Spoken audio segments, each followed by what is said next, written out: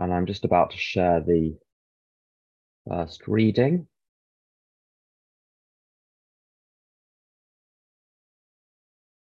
Sorry about this.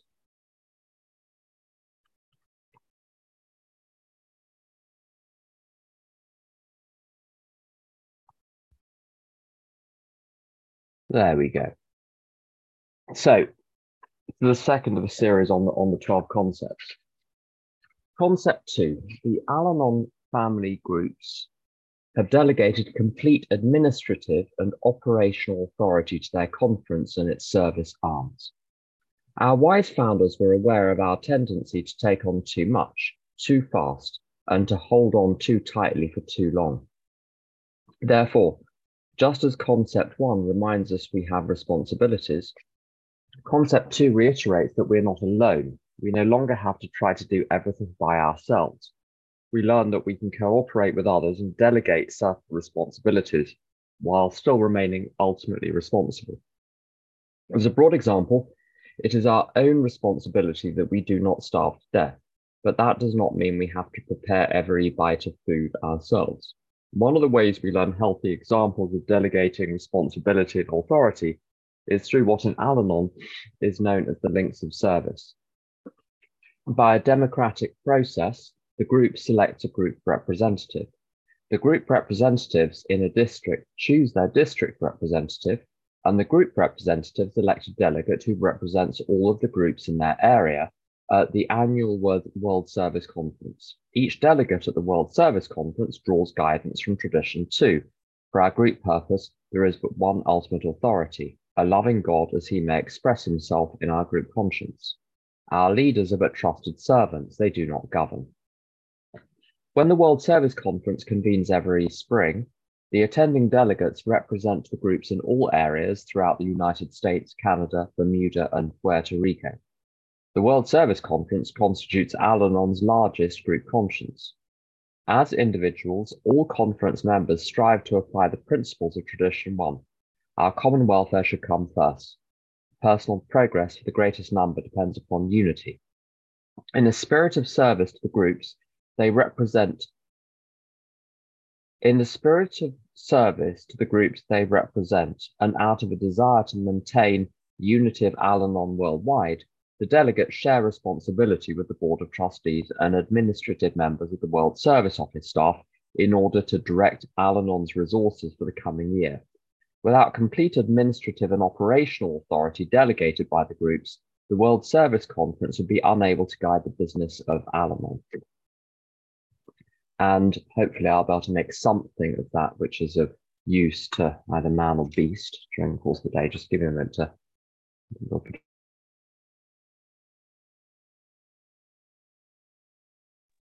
God is successfully expelling the cold from me. So how's that for an affirmation?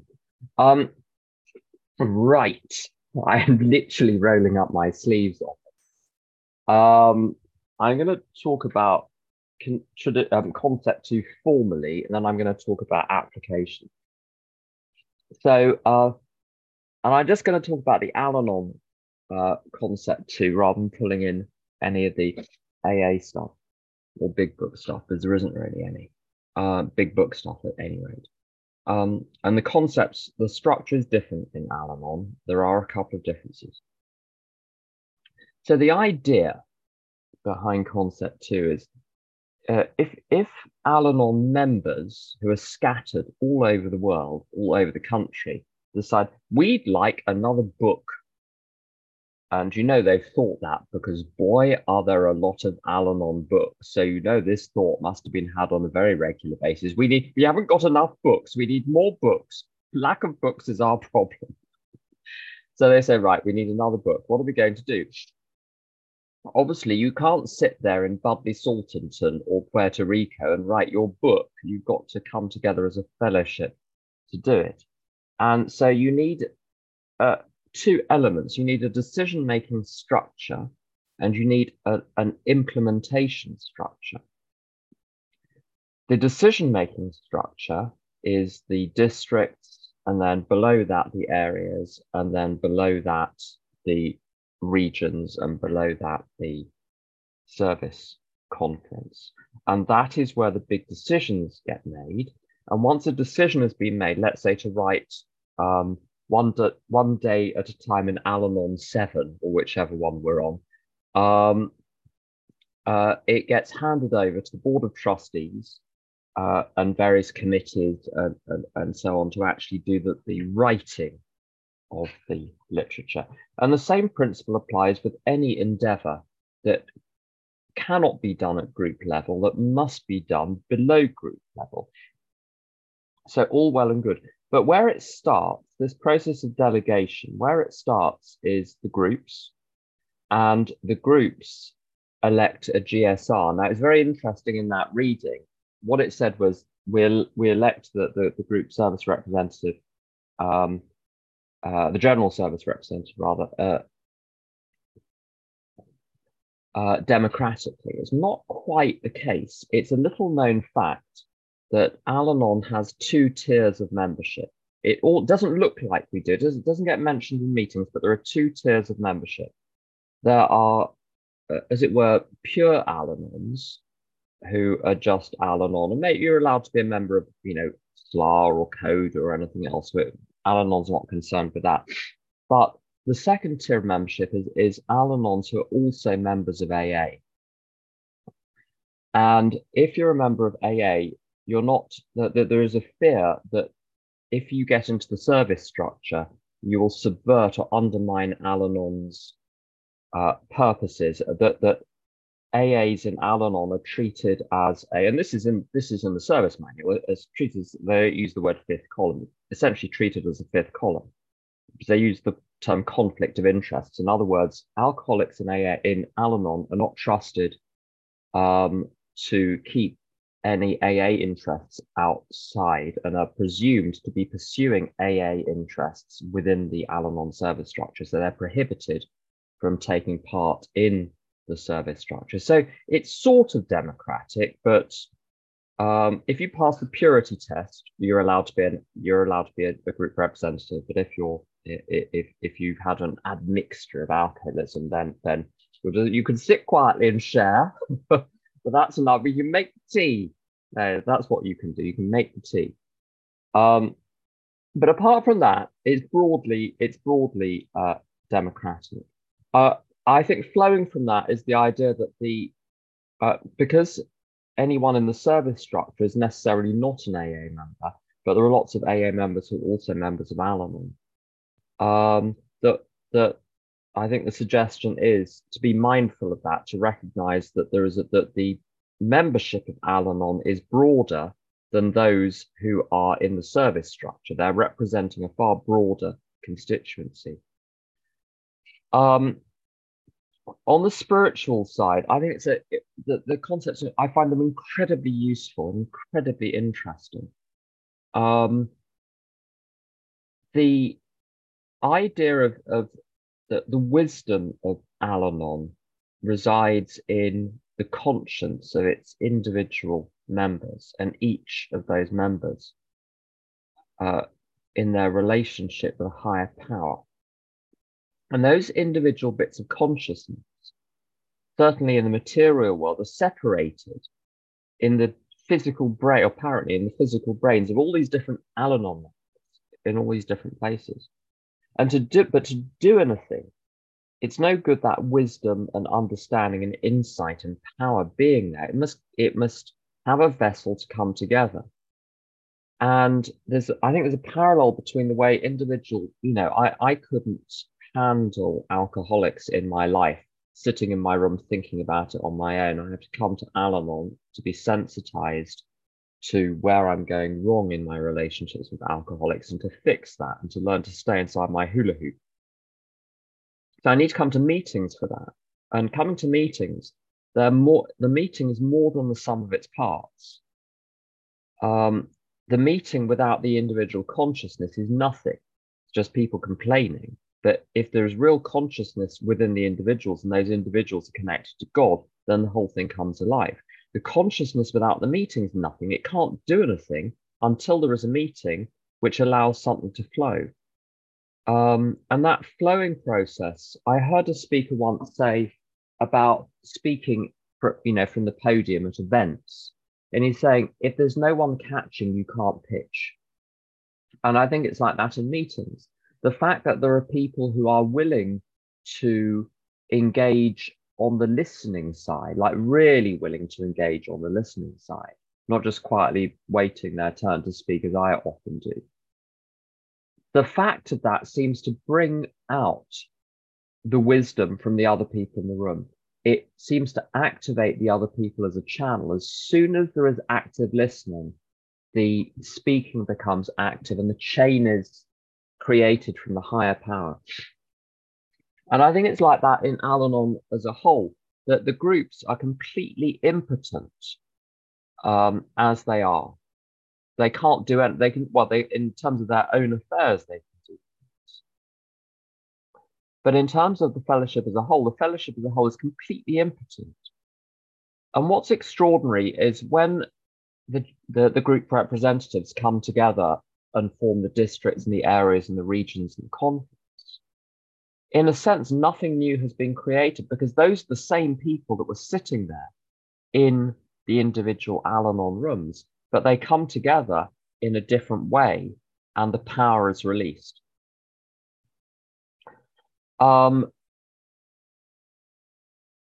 In my experience of the steps, I go through the steps once a quarter just as a precaution, and each quarter I'm horrified. But very soon relieved, because change automatically happens. And I was at another meeting a few days ago where the topic was the quarterly reviews. Very interesting. And the room divided into, I felt so sorry for people. The room divided into people who were doing quarterly reviews and the ones that didn't or weren't doing quarterly reviews. I think the latter category felt a little bit awkward, as slightly on the defensive about the question. The people who are saved from having to think about it, people on their first trip through the steps or currently on a major trip through the steps. But what's the point? That's it. So one could assert that, one can continue to live in steps 10, 11, and 12 and be just as far ahead. If you did steps 10, 11, and 12 properly, you would have a perfect program. But I think there are two answers to that. Once I heard a speaker say, it is true in a sense, if one did 10, 11, and 12 perfectly, one wouldn't need to go and do the first 9 steps again. But the chap in question quoted the big book, page 60, whatever it is, but none of us are saints. We don't maintain anything like perfection in our adherence to these principles. So yes, 10, 11, 12 would be wonderful if one did them perfectly, except one doesn't. And the fact that one doesn't, I certainly don't, it leaves a residue, and that residue needs to be mopped up. But what I was going to say, the reason this is connected to concepts 1 and 2 is sitting on my own, doing my little step 10s during the day and the step 11 review at night. Even if I'm sharing it with one other person, I'm only sharing part of me at a time. I'm not sharing the whole thing. Whatever part of me I'm sharing, the other parts are remaining concealed. And that's the problem. When I reveal the whole story show to someone else in a step 5, another human being, their only qualification is that they be a human being. And as Tom says, not every sponsor counts. If there some of you know what I mean. The point is that it's not about knowledge. The steps are not about intellectual understanding. They're about coming together with other people, and then something gets released. And the 3 steps where there is real release are 5, 9, and 12. And those are the 3 steps which involve coming together with other people. There's a little bit of coming together in 10 and 11, but it's not the chief activity of those steps. And the chief activity of those steps is private. 5 is public, 9 is public, 12 is public. You're engaging with other people. And that's what activates the power. A couple of other points. The whole of the structure of the concepts is a cascade down from the higher power to the individual doing the work. So someone correcting commas in a proof of the latest Al-Anon textbook is acting under the guidance of God, but it's indirect. It flows through the individual members, the election of the group representative, the district, the area, the region, the conference, the board of trustees, the literature committee, the other committees involved, and then, you know, it's Susan or Sally or Bobby who ends up correcting the commas in the proof. But there's a chain going all the way up. And when I'm in my right mind, in any situation, I'm part of a chain of delegation going up to my higher power. Now, sometimes the direction is direct.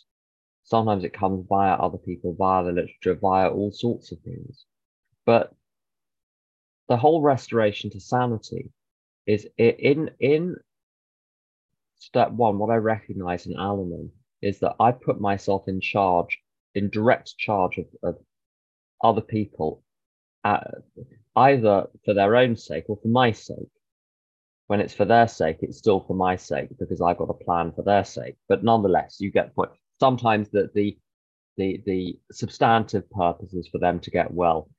Sometimes the substantive purpose is for them to stay the hell out of my way. But either way, it's about my plan.